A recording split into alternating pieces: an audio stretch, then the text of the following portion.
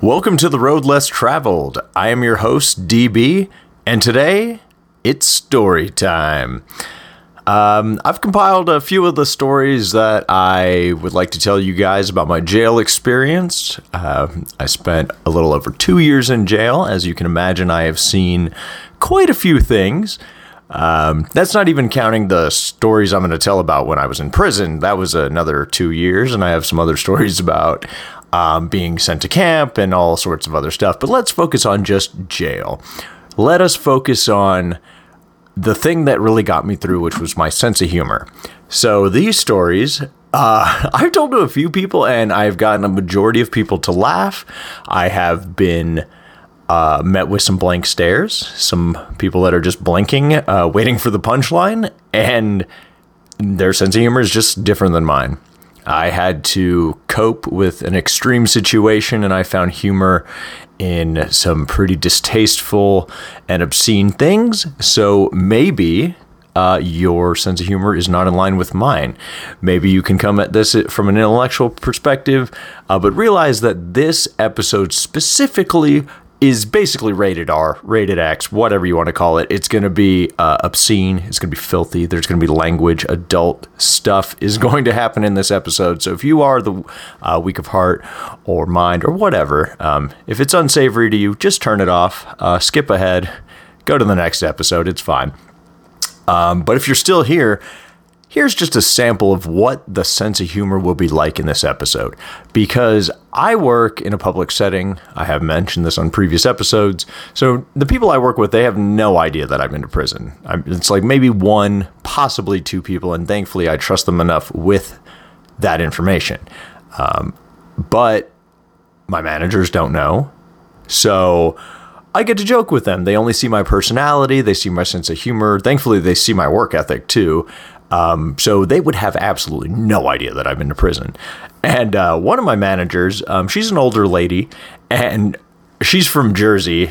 So she's kind of got that hardened Jersey, sarcastic, wise guy sense of humor.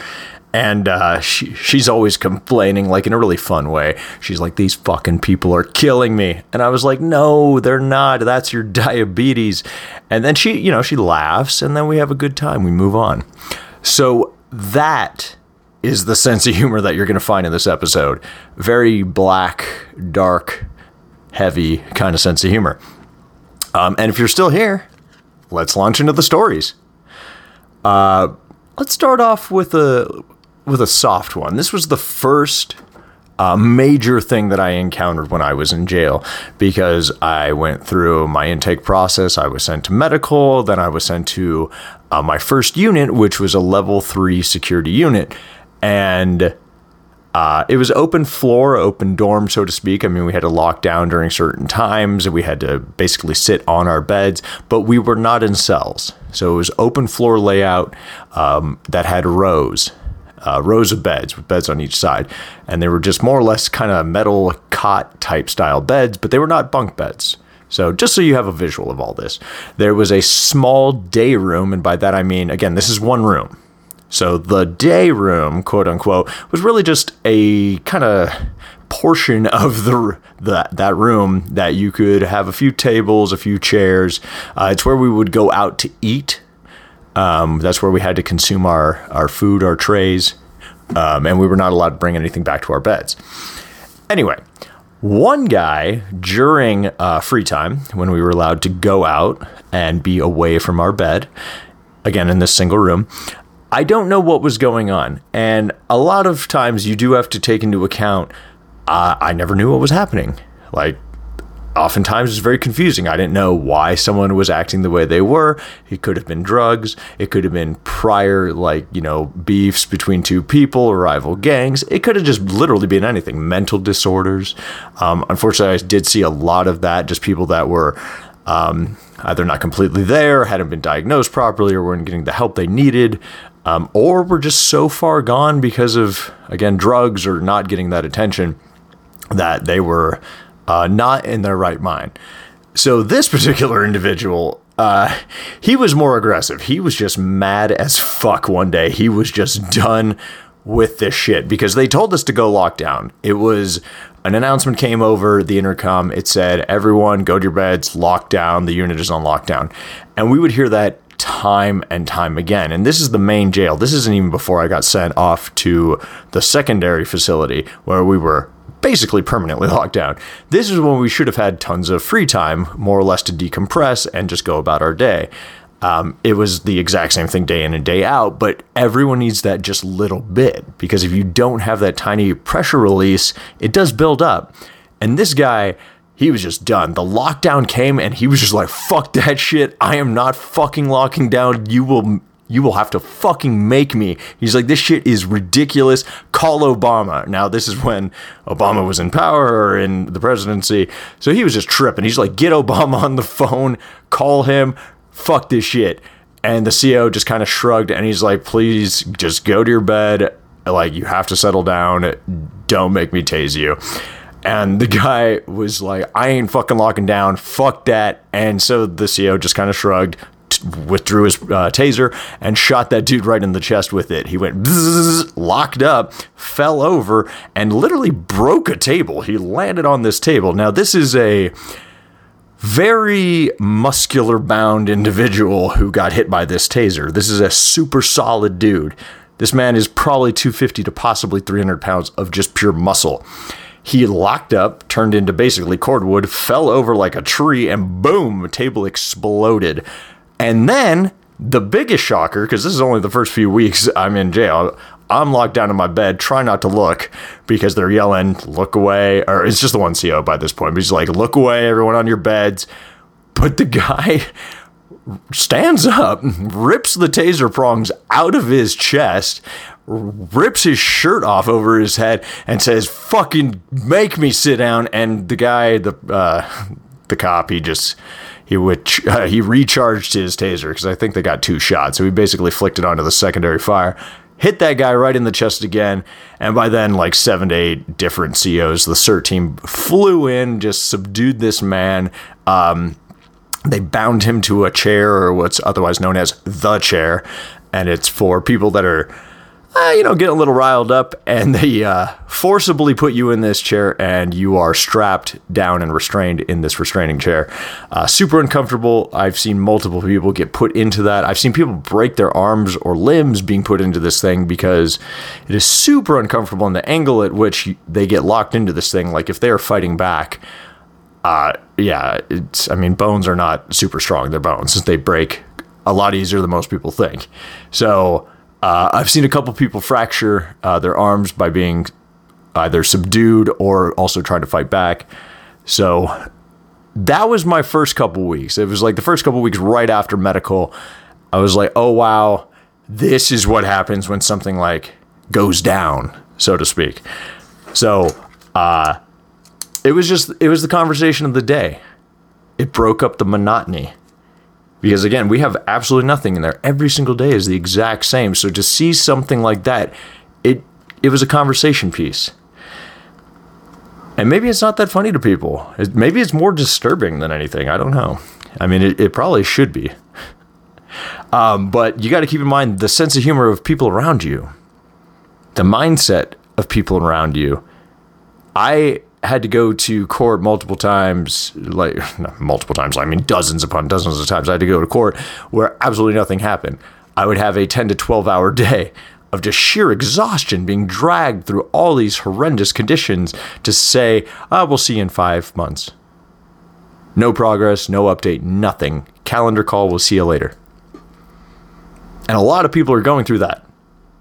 The legal system moves super slow. You might work at your day job and realize, like, man, this company, it won't fix the light that's flickering. They won't update the thing that we need every single day that's broken, or the part that we're missing or whatever. It's back ordered, or we'll get to it eventually. Like, every company has that. Now, when you deal with people, though, directly, like your product technically is people. Because if there were no criminals, all police would be out of jobs, right? So what they deal with, their bottom line is people. Like, they have to have X amount of tickets or X amount of arrests in order to sustain a business. it is a business at the end of the day. We're still trying to serve and protect, but these people also have to bring in revenue to pay for those things because tax doesn't cover all those things, surprisingly. So the mindset of the inmate is already, one, a little jaded, two, just a little different because we're behind this curtain where you don't see us anymore. We're behind bars with these like conditions that would be shocking to most people. So during one of my wonderful transports to court, I was in a holding cell early in the morning. This is like 7 a.m. There's almost standing room only in this place. Like I can't find a bench because there's so many people in here. So I'm just standing and there's only one toilet. And yes, people have to use that toilet. There's sometimes one single roll of toilet paper for 30, 40 people or more. And they move us right after breakfast. They give us breakfast and then immediately we have to load up for transport. So oftentimes people have to use the bathroom. Now, everyone had to use the bathroom that day. The cell smelled just fucking horrible. And wouldn't you believe it, after the last flush, after this dude just went, the toilet starts overflowing. It's not even just overflowing from the top, it's overflowing from like the bottom, from like the seam where the concrete and the toilet meet. It's supposed to be this stainless steel thing, but now it's just this bubbling kind of viscous liquid that it brings back nightmares. It's just horrible. Imagine Venom trying to like come out of the ground. That's more or less what is happening. And it was like there's 30 plus of us now with this horrible smell and we're all almost about to throw up. Like we are just getting each other sick at this point. People are banging on the windows and the door. The only CO that could hear us is yelling, "Shut up, stop banging on the wall." People are trying to scream underneath the door to yell, "Hey, the toilet's overflowing. Like you have to get us out."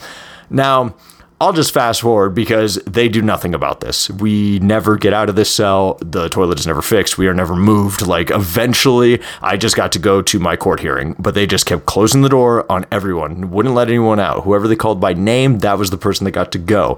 Nothing was done. And the only thing for some odd reason that got us through was one random guy in that group said, "Oh my God, this motherfucker be looking like the T-1000. And it just cracked everybody at the exact same time. Like we didn't have to throw up anymore. We were laughing. We, for some reason, found solidarity in what was a perfectly timed and terribly accurate joke. So we just okay, this is it. This is what we have to do. Like we cannot stop this. We cannot fix this. So we will deal with this with extreme humor. And that was kind of telling because that was maybe only a few months in. And that just kind of became the common theme for me. It was find hilarity in the extreme. Find something to latch onto, even if it's just one tiny thing every single day, or if it's even one small thing in that moment. Now, that's not to say anything about the smaller stories. There's dozens of smaller moment-to-moment stories that I wish I could remember and share. These are only the ones that I can recall. Because there's other times when it was free time, for example, I got to use the phone. I got to call people that I cared about, like my girlfriend at the time, my aunt, who was alive at the time, my friends, cousins, family, people, pen pals eventually. Like I got to talk to somebody, and it was only 15-minute calls. It was very expensive because I think at jail it was about 20 cents a minute. They increased the price. I think it was originally like 11 or something. They upped it. Once I got to actual prison, it was cheaper, but jail, my God, it was just so expensive. I should actually go back and calculate how much money was spent on just food and also the phone. Thousands of dollars were spent on the phone. I can easily say that because I know I drained one bank account to pay for both the lawyer and my phone and my commissary. When that money was up, my family was kind enough to help me, supplement me in ways that I just don't think I can ever repay. Because I mean, it's beyond financial. Money is whatever, but the love and support that they gave me was everything. Same with my friends. Same with the strangers, pen pals that I got to meet through this insane situation. I can never repay that, so I just thank you guys. Like I said, that's not to say anything of the smaller stories. Like when I was on the phone, people overhear you, they see you, people are observant. Someone went in my, when I first got to the new facility, they said that they would help me look over my paperwork just to see if they could find any inconsistencies. They stole my social security number. They gave it to their friends on the streets, and I had an identity fraud pretty much from the second I got that until about 4 months after I got released, and then still recurring. I've more or less got it locked down, but it has taken years to undo that. Things you wouldn't think about. Didn't know what he was incarcerated for. Turns out he's a thief. Go figure. Remember that dude's name. I remember his stupid face too. Because he took me into his confidence. I thought we were cool. And then I straight up like, what the fuck? My girlfriend said at the time, said that she was starting to get credit card offers, and like a card had just been opened and things that weren't adding up. And I was like, the only person I showed my paperwork to that could possibly do this was this guy. And I confronted him. He said, yeah, I did it. He's like, I sold your information. I mean, that's what I do. He didn't give a fuck. So one time I was on the phone, unrelated to this, but I was on the phone. I was talking to, I believe it was my aunt. It wasn't very important. Whichever person I was talking to, it was a heavy conversation. It was a conversation along the lines of, there's nothing I can do. I can't get home. I want to, and I want to figure this out, and I want to be there, and I can't do it. So I was, sobbing my heart out. Finally, the emotions got to me, because in prison and in jail, you can't cry. You cannot cry. You can't show it. Everyone is going through the same fucking thing for some reason, but you can't show it. You can't show what they think is weakness. So you cry in the shower, you cry under your blanket, or you just cry inside, but you don't show it because I finally broke down. I was sobbing on the phone. I couldn't control myself. And the guy next to me, I can hear him saying, there's some fucking bitch next to me crying. And that made me cry harder. It was like, I am in one of the lowest points in my life, and I can't even get the people that actually care and can console me here. Like, it's just a phone call or it's a video visit. I can't get a hug if they even came to see me, because they can only see me through a TV screen. And so, yeah, that made me cry a little harder. But the guy to my right, who I turned away from the left, I was trying to, hide myself as much as I could, but the cord for this fucking payphone is like 1 foot long. You can't go anywhere, and it's 5 phones in a row. And then technically there was a 6th phone, which was a blue phone, and that's whenever a lawyer would call in. It was basically the house phone. It was a way for public defenders and lawyers to have a direct line to inmates, and whoever's closest to the phone would answer it, and they would yell out for the inmate. Anyway, but the guy to my right, his name was Elias, and that was a nickname, I believe. Tatted up guy, like big dude, strong man, looked like a hardened criminal type, like blasted with tattoos head to foot. And not someone I'd ever talked to, not someone I actually wanted to approach, because he had an intimidating visage to him. The whole thing it screamed intimidation. It seemed standoffish. And I don't know where he got a tissue from, but he pulled it out of, I think, his pocket or breast pocket or somewhere, but he just said, here you go. He's like, it's okay.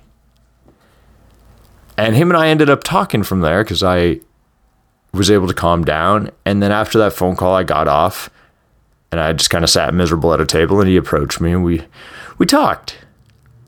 He wished me well. He said that he had done some pretty bad things and that he deserved to be where he was at, but he knew that one day he would hopefully be back, and that all he was going to try and do was be better.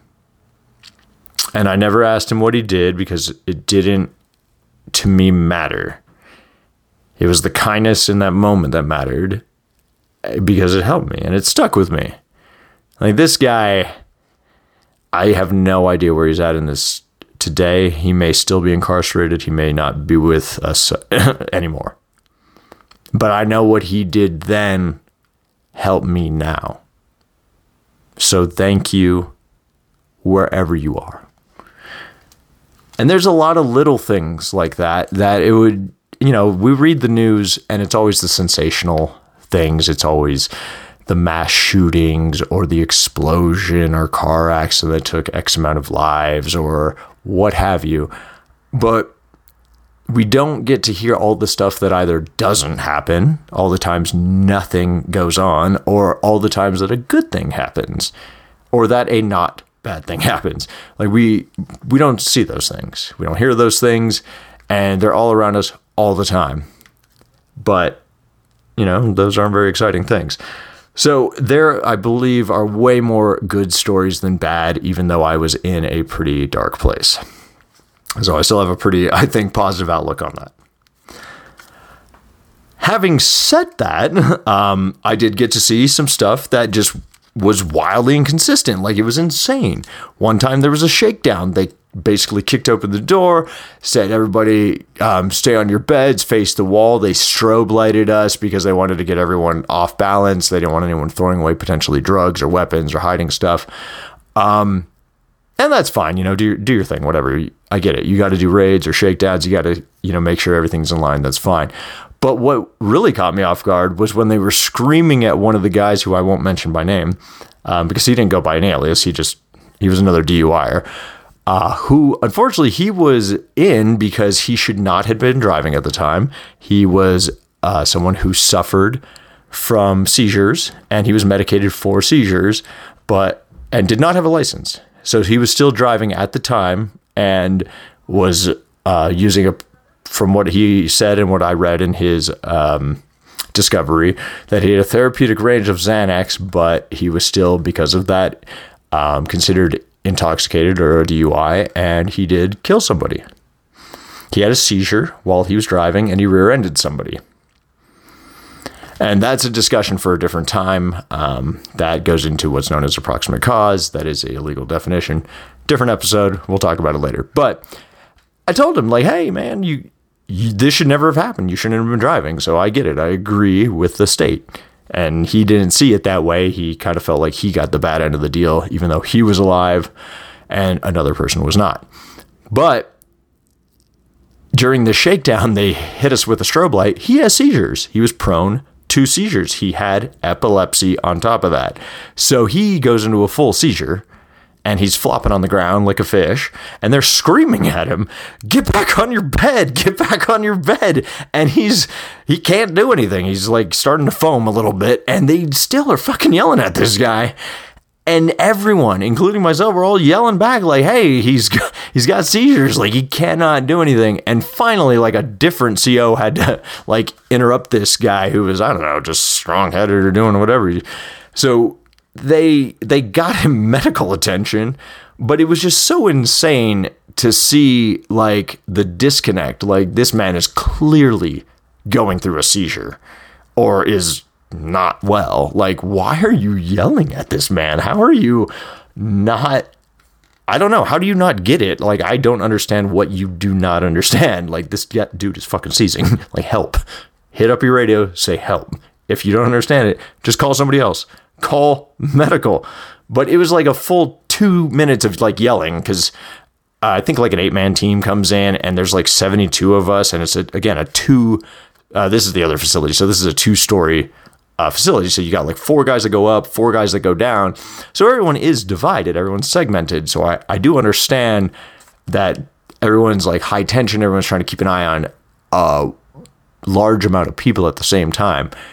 But it kind of just reminds me of like, it's just poor training or lack of training. And so that's just a side note.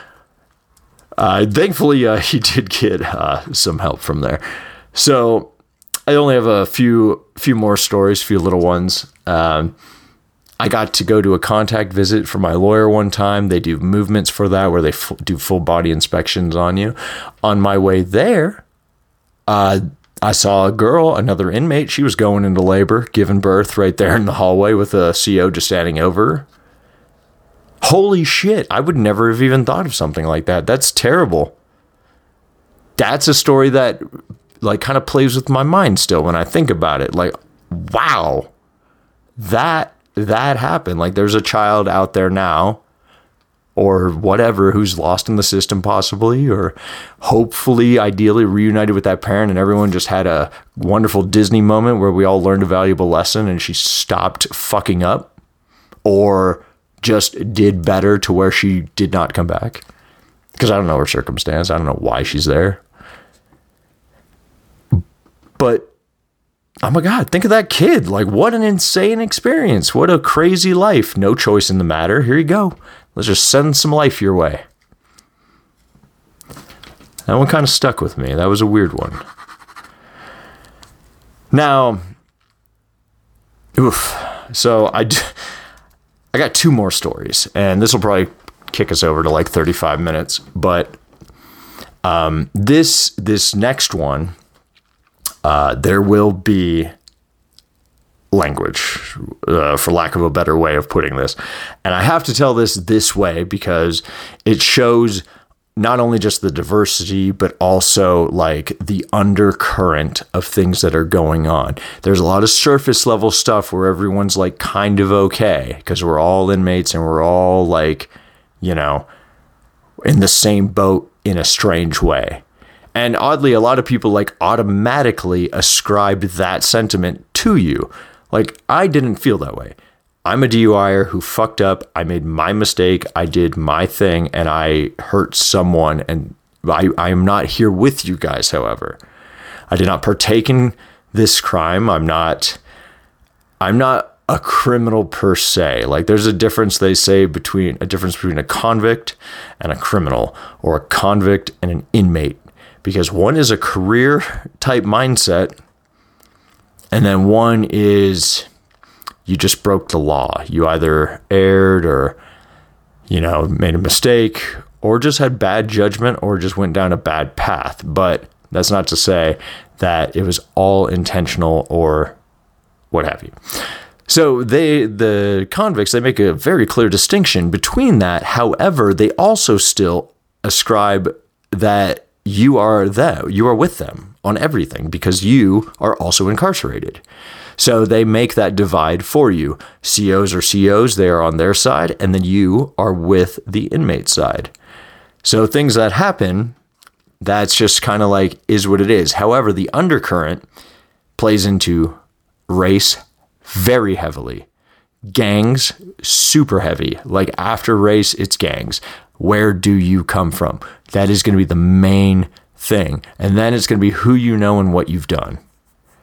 After that, if you don't fulfill the first few, like in a way, like if you don't ascribe to race, if you're not with it, so to speak, like you're not for whichever, like white power or even black power. I mean, they have so many different gangs where it's just like it creates so much division. And I've had this discussion with actual gangsters because I was like, guys, you know, they like if you want to create a they or us versus them or whatever, they, if you think there is a they, quote unquote, they want this division because the division is what keeps us apart. It keeps us busy. It keeps kind of everyone subdued. It keeps everyone attacking each other at least, or, you know, kind of just making that wave back and forth, like who's in power. It just keeps shifting back and forth.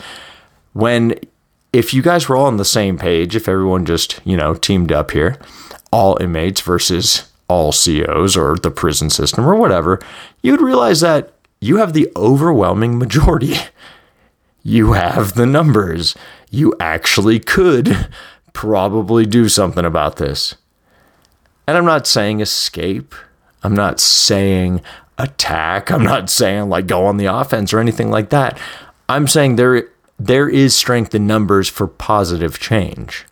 Like, I have seen inmates go on hunger strikes and actually get positive change within their system. And it's not even just exclusive to the prisons that I've been in.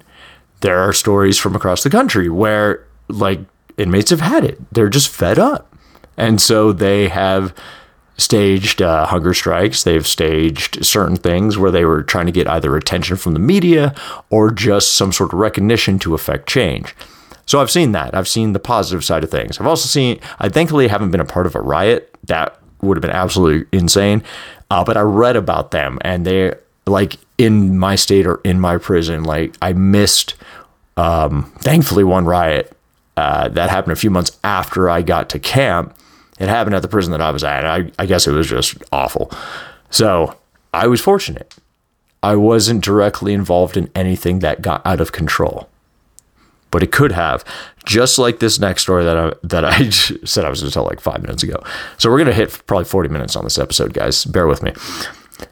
Just listen to it in 2 parts. So this one, I will give this guy's name. So in my cube, in the second jail that I was at, we had what were known as cubes, more or less. They had 4 bunk beds, except for 2 cubes only had 2 bunk beds, and those were the ones that you wanted to be in because it was less people to deal with, less people like in your immediate area, and so there was less friction, I would say, because if you got a certain amount of people that, say, for example, were either polar opposites in either personality or even like were disrespectful because of either lack of hygiene or whatever. Like, I met the filthiest people that you can ever imagine. A lot of people that either didn't know a better way or didn't care. And they would, they would.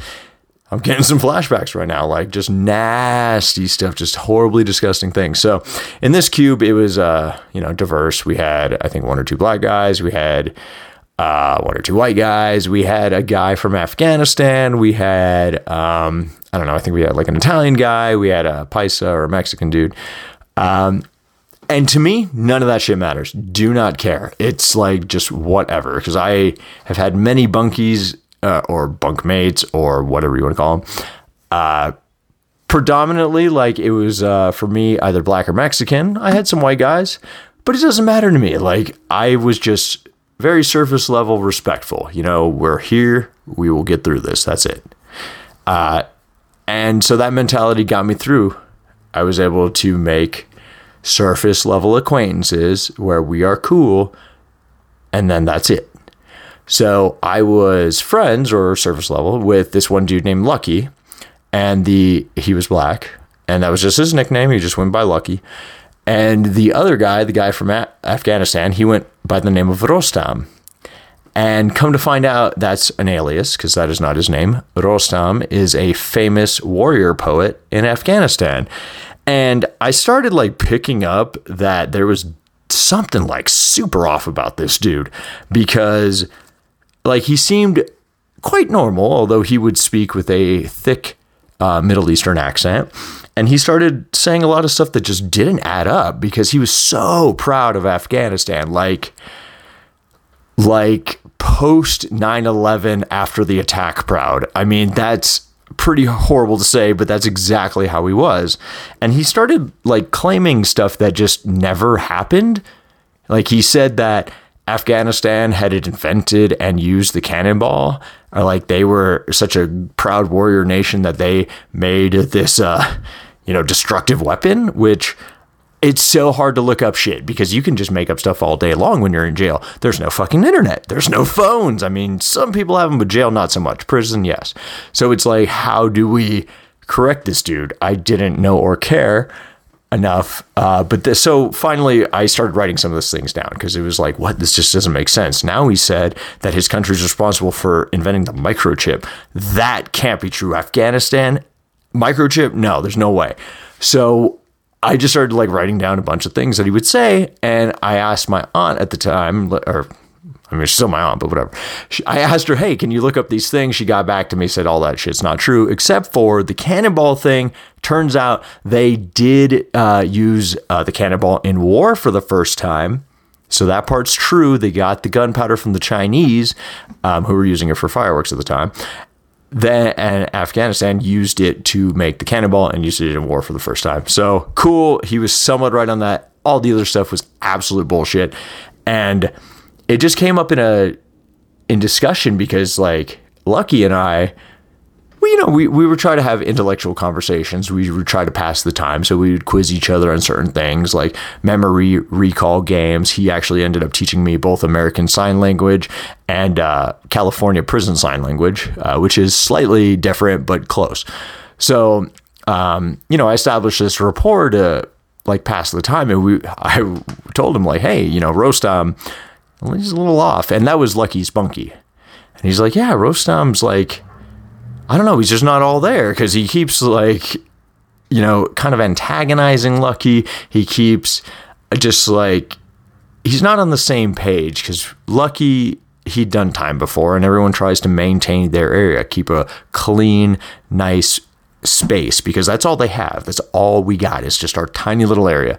So Lucky's thing was, hey, we will clean, we'll keep it good, etc. We'll just get along. Rostam was having none of that. And I guess there was more friction going on than I realized, even though I lived with these people. We were in the same cube. So it got to a point where it was just so bad that they're like, Lucky said, dude, just roll up, go to a different unit if you hate me that much. And Rostam like completely flipped. He's like, no, I don't want to leave. It's okay. So I go on the phone. It's free time. I'm going to call my aunt. I'm going to talk on the phone. We're talking about whatever, not even really sure, just passing the time. And Lucky's next to me and he's making his phone call. He's trying to call, I think, a girlfriend, a mom, somebody, doesn't matter. And the last thing I remember is I look at Lucky, I smile and say something, and then I turn to my left because, I'm trying to have a slightly private conversation. So I'm just kind of huddled in myself and I feel a whoosh of air like whip back behind my hair. And I turn and Lucky's on the ground and Rostam is stepping on his face, like stomping on it, yelling, you fucking nigger, you have to die, nigger. And well, there's the language for you. So I don't know. Maybe I'm desensitized at this point. This is like a year and a half in. I just like calmly tell my aunt, listen, I got to go. Someone's fighting right next to me. We're probably going to go on lockdown. I'll call you when I can. Might be a few days.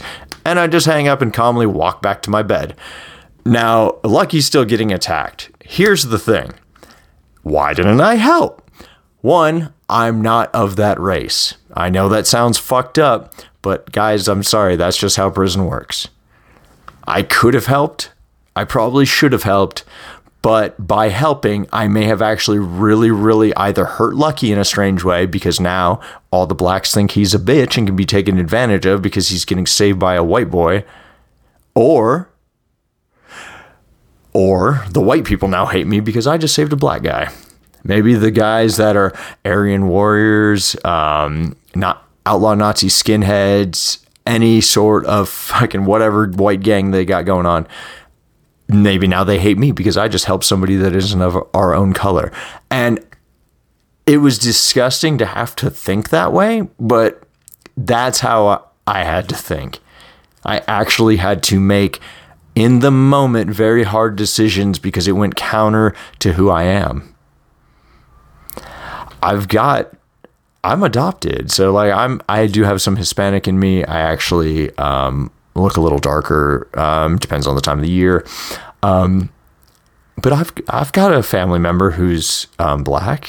He's got, other darker complected, I guess, races within himself, but whatever.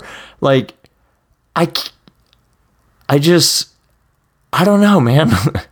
That one's hard for me because it's like, what if that was my cousin?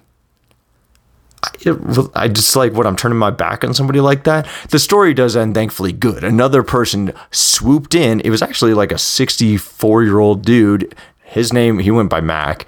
Tall black dude, swept from behind. He just grabbed Rostam, just wrapped him up and just picked him up and just held him. That was it. Didn't fight him, didn't try to do anything beyond that. The CO showed up and they cuffed him up. Like, everything was cool. Lucky was fucked up. Lucky had to go. Lucky had to go to medical. He was gone. So it was insane. That story to me at first was like slightly funny, but it's not. And I'm actually going to have to stop here, I think. I got a few other stories that I never finished. So I guess I'll wrap up the visual. I never saw what happened, but everyone else told me what did. So when we were locked down and they had rolled up Lucky's stuff, I was like, dude, what the fuck even happened? And they said that Rostam, out of nowhere, was just sitting in our cube on the bed, just sitting there, and he saw Lucky on the phone, and apparently he just went in a full sprint, jumped off of one of the metal chairs that is concreted to the floor, so immovable. He launched off of that into a flying kick and hit Lucky in the back of the head right next to me, perfectly aimed. And then we know the rest because he stomped him out. So, what? Apparently he's really good at karate, and he's an incredible racist. I will have to jump off here, guys. This is unfortunately the longest episode. I'm so sorry that I went over. I hope you found some humor. I hope you're not just sitting there in shock thinking, oh my God, what is wrong with this guy? And I hope you join me for next time, because I will finish up with some more stories. Maybe I'll make it only 20 minutes, but tune in next time to The Road Less Traveled. I'm your host, DB, and once again, thank you for tuning in.